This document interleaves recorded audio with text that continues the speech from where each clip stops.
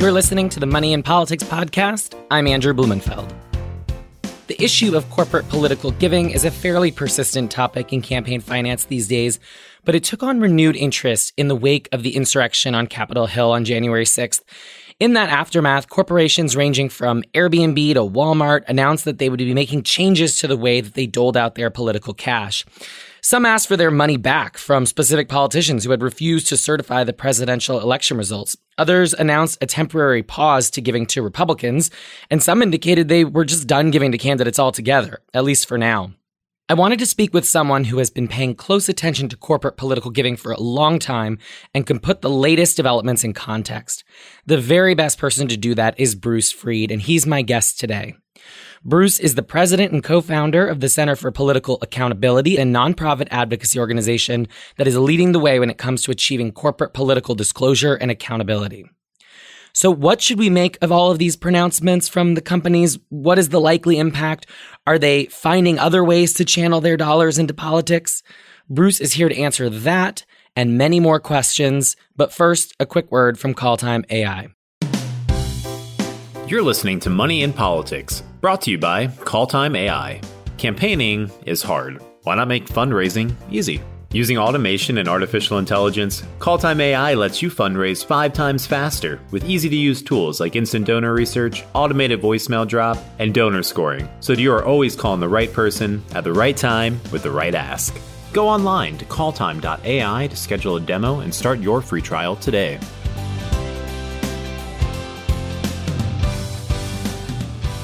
And Bruce joins me here now. Bruce, thank you so much for being here. It's a pleasure to be with you. Why don't we start with the Center for Political Accountability? I'd love to hear a little bit about the work that you all do over there. The center was founded 18 years ago, myself and a colleague. We were very, very concerned at that point about political spending by companies, much of which was not reported or partially reported. And also this was money that was being used that came from shareholders, not the corporate funds that you see running through the political action committees, but this would be treasury money, much larger amounts, 5, 6, and 7 figures. Our goal was to make political spending by companies transparent and accountable. We wanted to have boards involved to set policies governing the company's political spending. We wanted the boards really to consider the risk that the company faced with their political spending. And that was risk that was felt by the shareholders, since the shareholders really are affected by stock price. And, we found that there are times when a company's stock price, a company's image, it can be seriously affected by political spending. What we've done is focused on those contributions that are in the 5, 6, and 7 figures. The corporate money is where the big money is. That's where the impact is, giving through groups like the 527 committees that have reshaped state and national politics over the past decade. And one could say, contributed to the crisis that we faced today.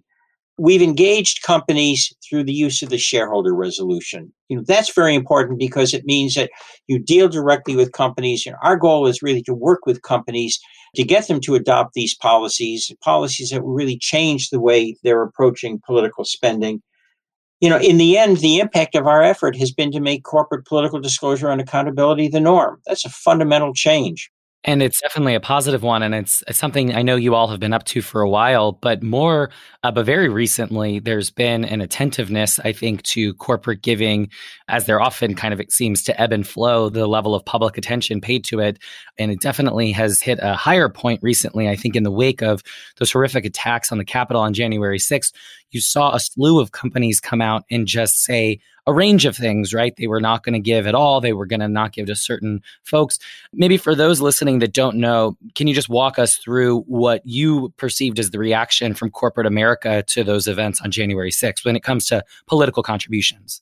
It shook them badly. This was a real traumatic event. I think it was akin to 9/11. It was seen. That's the thing that's very important, the live streaming of the attack. It was something that was really not a brief event, but it was an event that really took, that consumed an afternoon and was very, very violent. And I think that's what made it so searing. And that's why you had companies calling a halt or calling a pause. Now, I think you have to recognize that, they're talking about temporary pauses. We'll have to wait and see how long this goes on for, what happens in the fall. But I think that, you had some companies that were concerned about the optics of this, but there are others that I think they were concerned about what it meant for the country and what it meant for our democracy. You had the major trade associations, the Business Roundtable and the U.S. Chamber and the National Association of Manufacturers speaking out. But you also had many companies who were taking action with their political action committees. Let me just say, though, that the actions in many cases are quite limited. They just refer to the PACs, not to the contributions they're making with corporate funds to the 527s, the trade associations, the C4s, super PACs. We'll have to see what happens on that. But clearly, the immediate reaction was traumatic. And again, we'll have to wait and see what happens as we get into the fall. How do you interpret the kind of various ways that these companies have approached, for those that have decided to take some sort of stand when it comes to their political contributions in the wake of January 6th? How do you interpret the fact that they've done it in some ways quite different from one another? There are some who have said, we're specifically not giving to the candidate campaign accounts of the individuals who they feel incited the January 6th events. And then there are others who have said we're putting a pause on all of our candidate giving. And then to your point, it's not clear the extent to which they've put a pause or a halt of any kind on their political giving to these 527 groups and to other sort of non-candidate committees. I guess that kind of diversity, certainly for me, as someone who doesn't follow all of corporate giving nearly as closely as you do, makes me at least skeptical, I should say, about the commitment versus the optics side of it. Am I being too cynical here, or do you think that just reflects the fact that these companies are taking slightly different positions from one another on sort of what the cause of this issue was, what the severity was, and what their role as corporate citizens in it should be? I think you've really hit the mark on that. Some of it really relates to the companies and how the companies approach political spending. And, when you use the word companies, you're talking about the senior executives. Those are the ones who make the decision. So how are they reacting personally to this? Again, we're going to have to see if the actions match the rhetoric. What happens when the moment passes? I hate to say it, but you take a look at the reaction of the Republicans on Capitol Hill on this. The immediate reaction was horror of quite a few of them. But a week or two out, they're temporizing. You really don't know clearly what you're seeing with the Senate is that there are very few who are going to vote for conviction of Trump in an impeachment trial. So we have to see how this plays going further out. But I think you have to take a look at what happens during the upcoming shareholder season. You're having the annual general meetings of companies. There are many shareholder resolutions. Center for Political Accountability has a resolution calling on companies to disclose and adopt board oversight of their political spending. It's filed by our partners. That's going to be coming up for a vote at companies. There's a lobbying disclosure resolution, which blends with the center's resolution. Again, that's going to be coming up for a vote. What are the size of the votes? I think a great deal of attention will be paid to that. And that's going to be a signal of sort of the shareholder reaction to this. Companies pay close attention to that. We found that in the engagement that we've had with companies on political spending through our resolution. So I think that we'll have to see, which parties are affected, whether both parties are affected. One of the things that I think is significant is the companies that say we're not going to be giving to those members who refuse to certify the election, or they see aiding and abetting the seditious behavior. Again, let's see how this plays out. Clearly, this is going to be a year of turmoil politically. And you sort of touched on it a bit ago, but maybe you can share in greater detail, what are the ways that these corporations get involved with their political spending? Because I think when the average person, myself included, reads about, they've put a pause or they've put a stop on political giving, it's easy to imagine that that is a monolithic thing. And so even if they caveat it by saying, it's only for particular members that were withholding contributions or maybe for an entire party, it's not clear immediately if that's actually all of their political spending. And I think you suggested a few minutes ago, it's not, right? That there are other avenues by which we expect these companies to continue spending. Can you just shed a little bit more light on what are some of those avenues? How do corporate dollars get into the political space otherwise? They get into the political space many ways.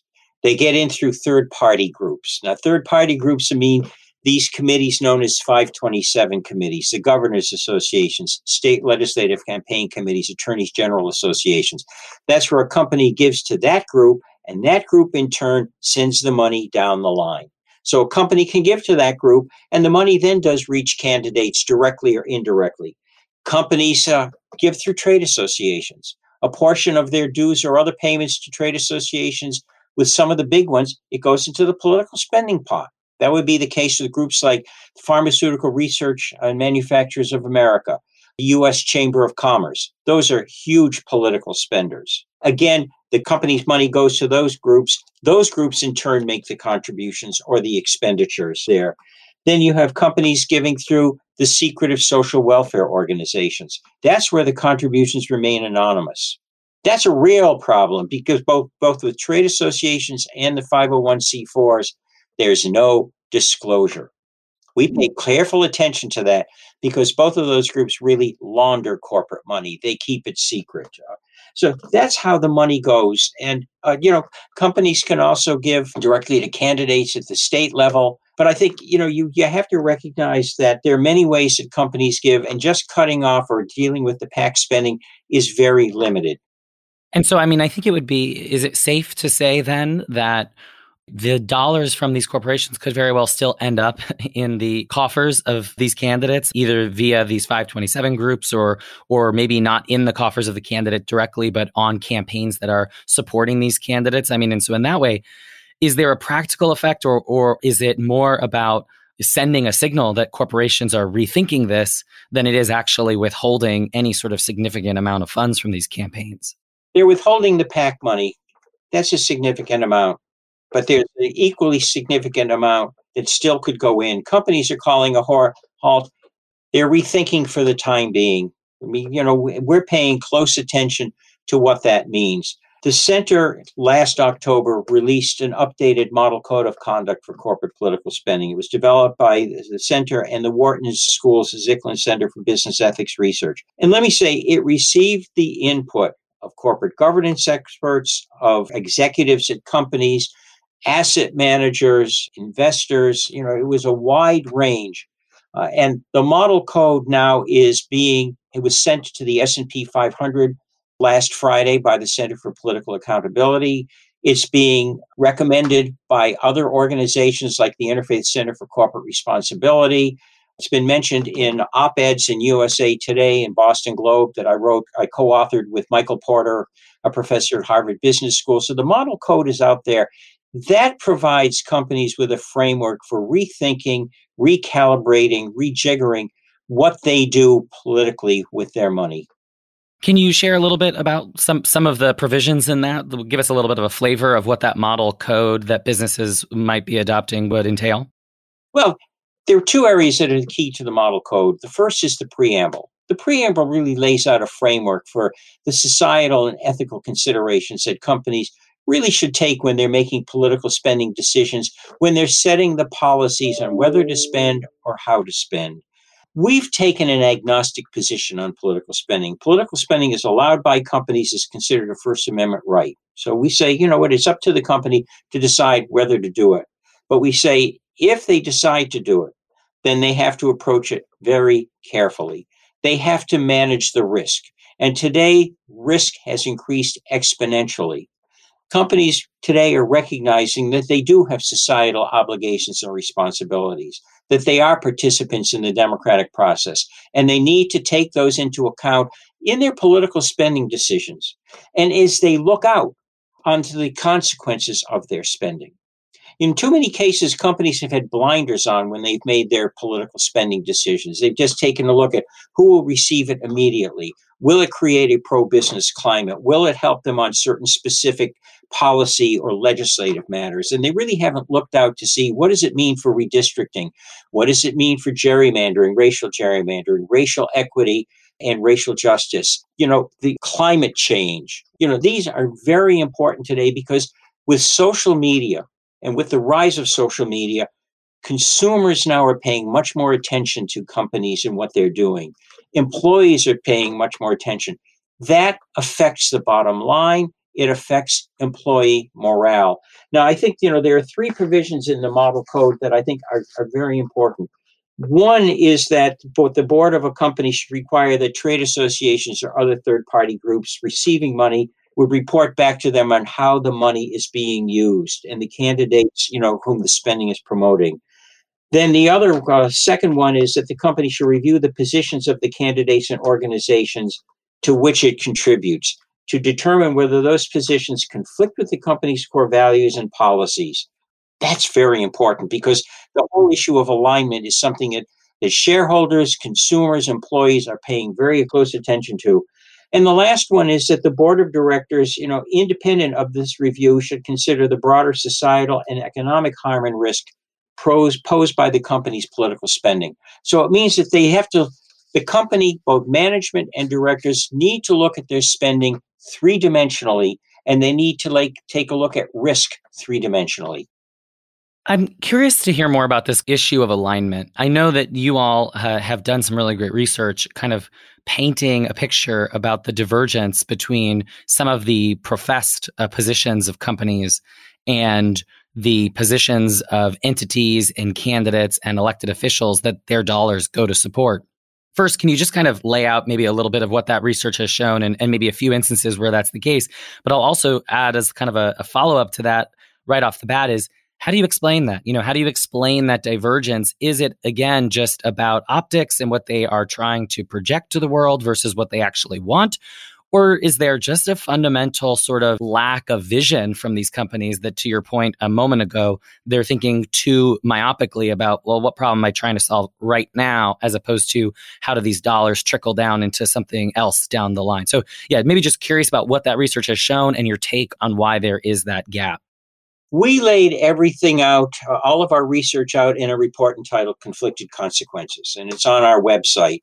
The Conflicted Consequences report is really a graphic report. I use the analogy of a graphic novel because, once you read the introduction and the forward, series of flowcharts. And the flowcharts trace the money from the company to, in this case, we used 527 committees, then to the recipients, what were the electoral outcomes that were resulted from the spending, and then what were the legislative, policy, and legal outcomes.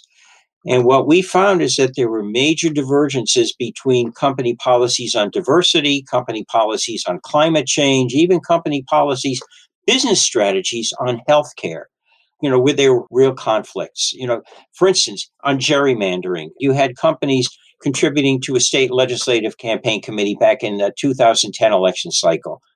What happened in that election is that you had the flipping of state legislatures. And when you had the flipping of state legislatures, you had redistricting. And in some states, there was gerrymandering and egregious gerrymandering and racial gerrymandering. Racial gerrymandering that the courts held to be racial. That's the thing that's very important. So you have that conflict there. Companies having really very strong diversity policies. And frankly, there was a real conflict, when you had Blacks and Hispanics and others, who were packed into districts, and it was very clear why that was the case. You had the attack on LGBTQ rights. North Carolina is a prime example. After the 2010 and 2012 elections, flipping of the legislature, election of a governor, 2016, you get a bill called HB2, the transgender bathroom law. Now, companies have, in many cases, have very progressive policies on LGBTQ employees in the community. That was a direct conflict on that. And many companies spoke out after the fact, after the barn door closed. You've had the attack on women's reproductive rights. Companies are making a big effort now to be more inclusive in terms of the women employees, women moving up through management, being more sensitive to them. And yet, let's say in states like Georgia and Missouri, you had money that helped elect state legislatures that passed highly restrictive abortion legislation.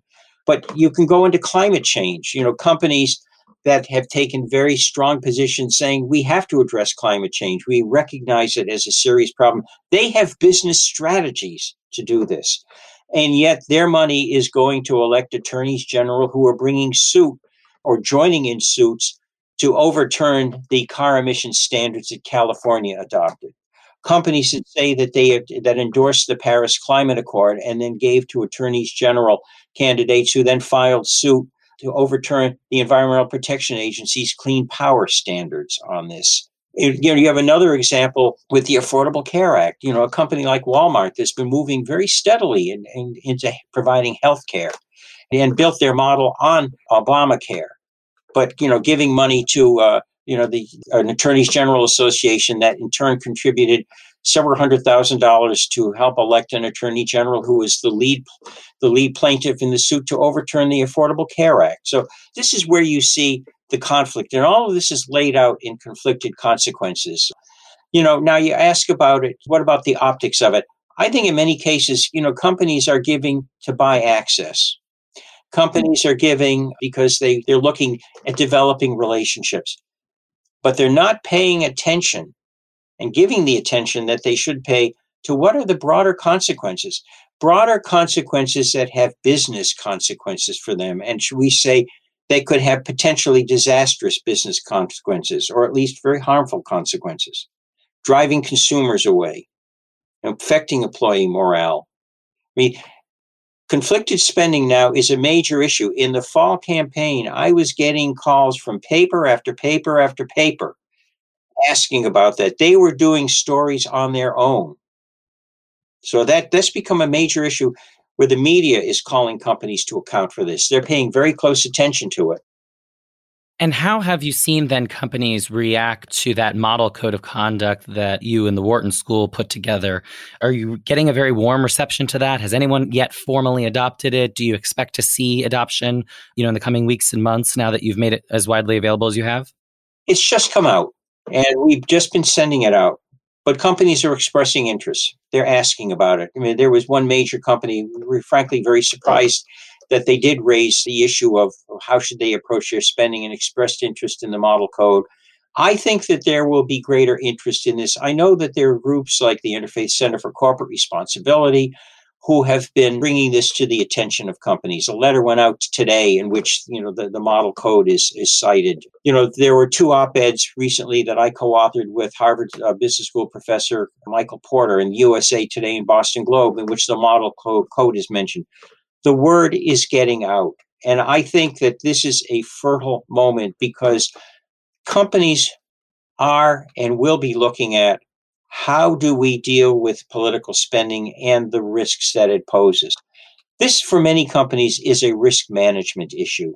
It's a corporate governance issue, which means it transcends partisanship. That's the thing that's very important. When companies accepted that political spending was a risk to be managed, that was a very important step in how they looked at this, and it departisanized the whole ask on this. So we're waiting to see what happens, but I think that this is a moment where there's a potential for fundamental change. We'll see whether it's realized. Yeah, and sort of along those lines, and maybe as we come here to the end of our conversation, to ask about timing and trajectory and what you see as the future. And maybe instead of just asking you to have a crystal ball into the future, I'll ask a little bit about whether you think the past might be prologue. It would occur to me that the Trump administration era was, I think, by anyone's standard, like an especially toxic time for politics, to say the least. So I would have suspected that if there was a time when corporate America, to your point about risk, consumer blowback, employee blowback, if there was a time where corporations might come to the conclusion that the risk was too great, or that they just had to be much more thoughtful about every individual spending decision, it could no longer be sort of short-sighted or merely to get access. They had to consider all these other factors. I would suspect that a lot of that would have occurred at some point over the last 4 years, maybe increasingly so over the last 4 years, as that arena just became so radioactive. I'd be curious then to see, okay, well, what kind of momentum does that have as the Trump administration becomes a thing of the past?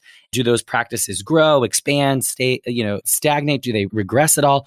So I guess my question for you is my suspicion correct? Is that at all what you saw happen over the last 4 years? Or has this been more of a, even in the last few months kind of thing, as it all just came to a head during the transition? No. You asked the right question. We have an annual index. It's called the CPA-Zicklin Index that benchmarks the S&P 500 companies on their political disclosure and accountability policies. For the 2020 index, we did a look back over the Trump era, 2016 to 2020. And what we found was both a boom and a boom for company adoption of transparency and accountability. We saw the number of companies that were trendsetters, scores with 90 or above on the index, increase, greatly. 79 today, it may have been, in the upper 40s when we started. But then we found that there was a concomitant boom in company strengthening or adoption of accountability policies. We take a close look at what do the boards do in setting policy? What do the boards do in reviewing the company political spending? And we found that there was significant strengthening. So I think that this was a movement that started, back in 2000 with 2016 and just, moved ahead. We made progress. And then, things really have come to a head with the attack on the Capitol. So I think that there's a momentum going forward on this because, clearly the political climate is not going to get any better going forward. We can just see that in what's happening right now.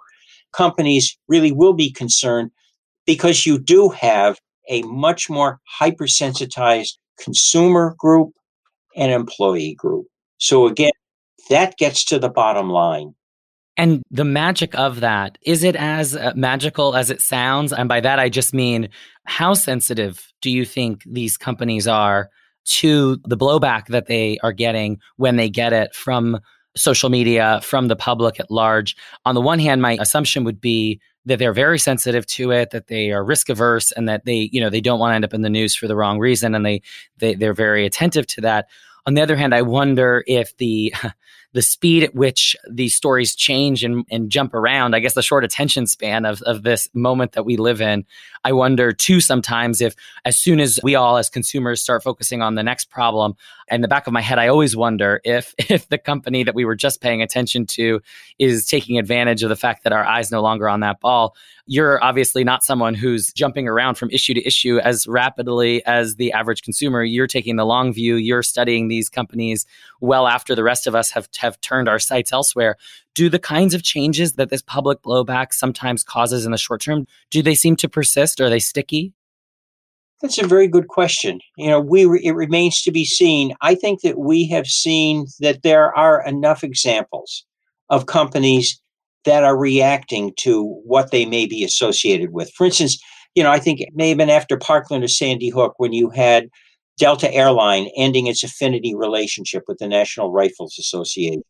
In the 2018 election, there was a candidate in Florida running for governor who called himself a proud NRA sellout. Publix Supermarkets was a major donor to that candidate. We found in the 2020 elections that Publix Supermarkets really did change the way it approached its political spending. It became much more cautious.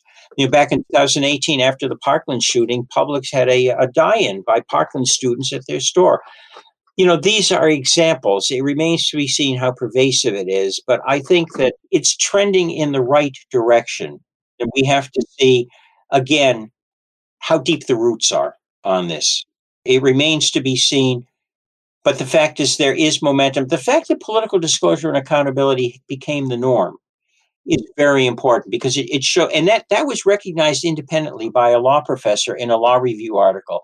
He wrote that article without getting in touch with us. So we were very pleased with that. That's great. For us, it meant that it was an independent judgment. So, we keep a close watch on this. We'll be able to see better what it means when we do the 2021 index and when we see what happens in the 2021 proxy season.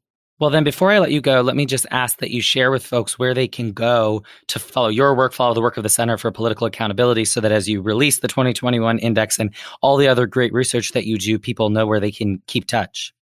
Go to www.politicalaccountability.net. It's www.politicalaccountability.net. We have everything there in the sliders, and then you scroll down on the website.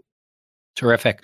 Well, I so appreciate what you do. I think it's really important, and I'm so grateful for you coming on and sharing with us a little bit about all the wonderful work and all of the insight that helps make sense of some of the craziness we read about every day. So thank you for taking the time. Thank you for sharing your insight and shedding some light on this very important topic. I really appreciate it. Thank you for asking. I enjoyed our conversation. Likewise. Stay up to date with the latest fundraising trends, forecasts, and advice by going to the Call Time AI blog at www.calltime.ai and follow us on Twitter at CallTimeAI.